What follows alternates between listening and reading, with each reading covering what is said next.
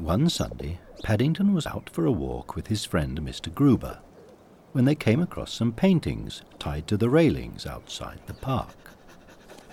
"It's what is known as an outdoor exhibition," said Mr Gruber.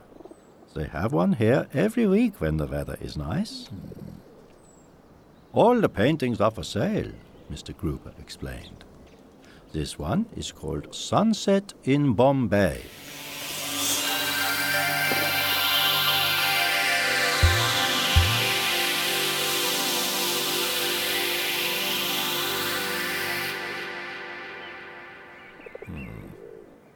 "I'm glad I don't live in Bombay," said Paddington.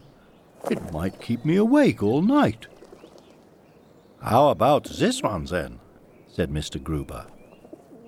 "It's called Storm at Sea."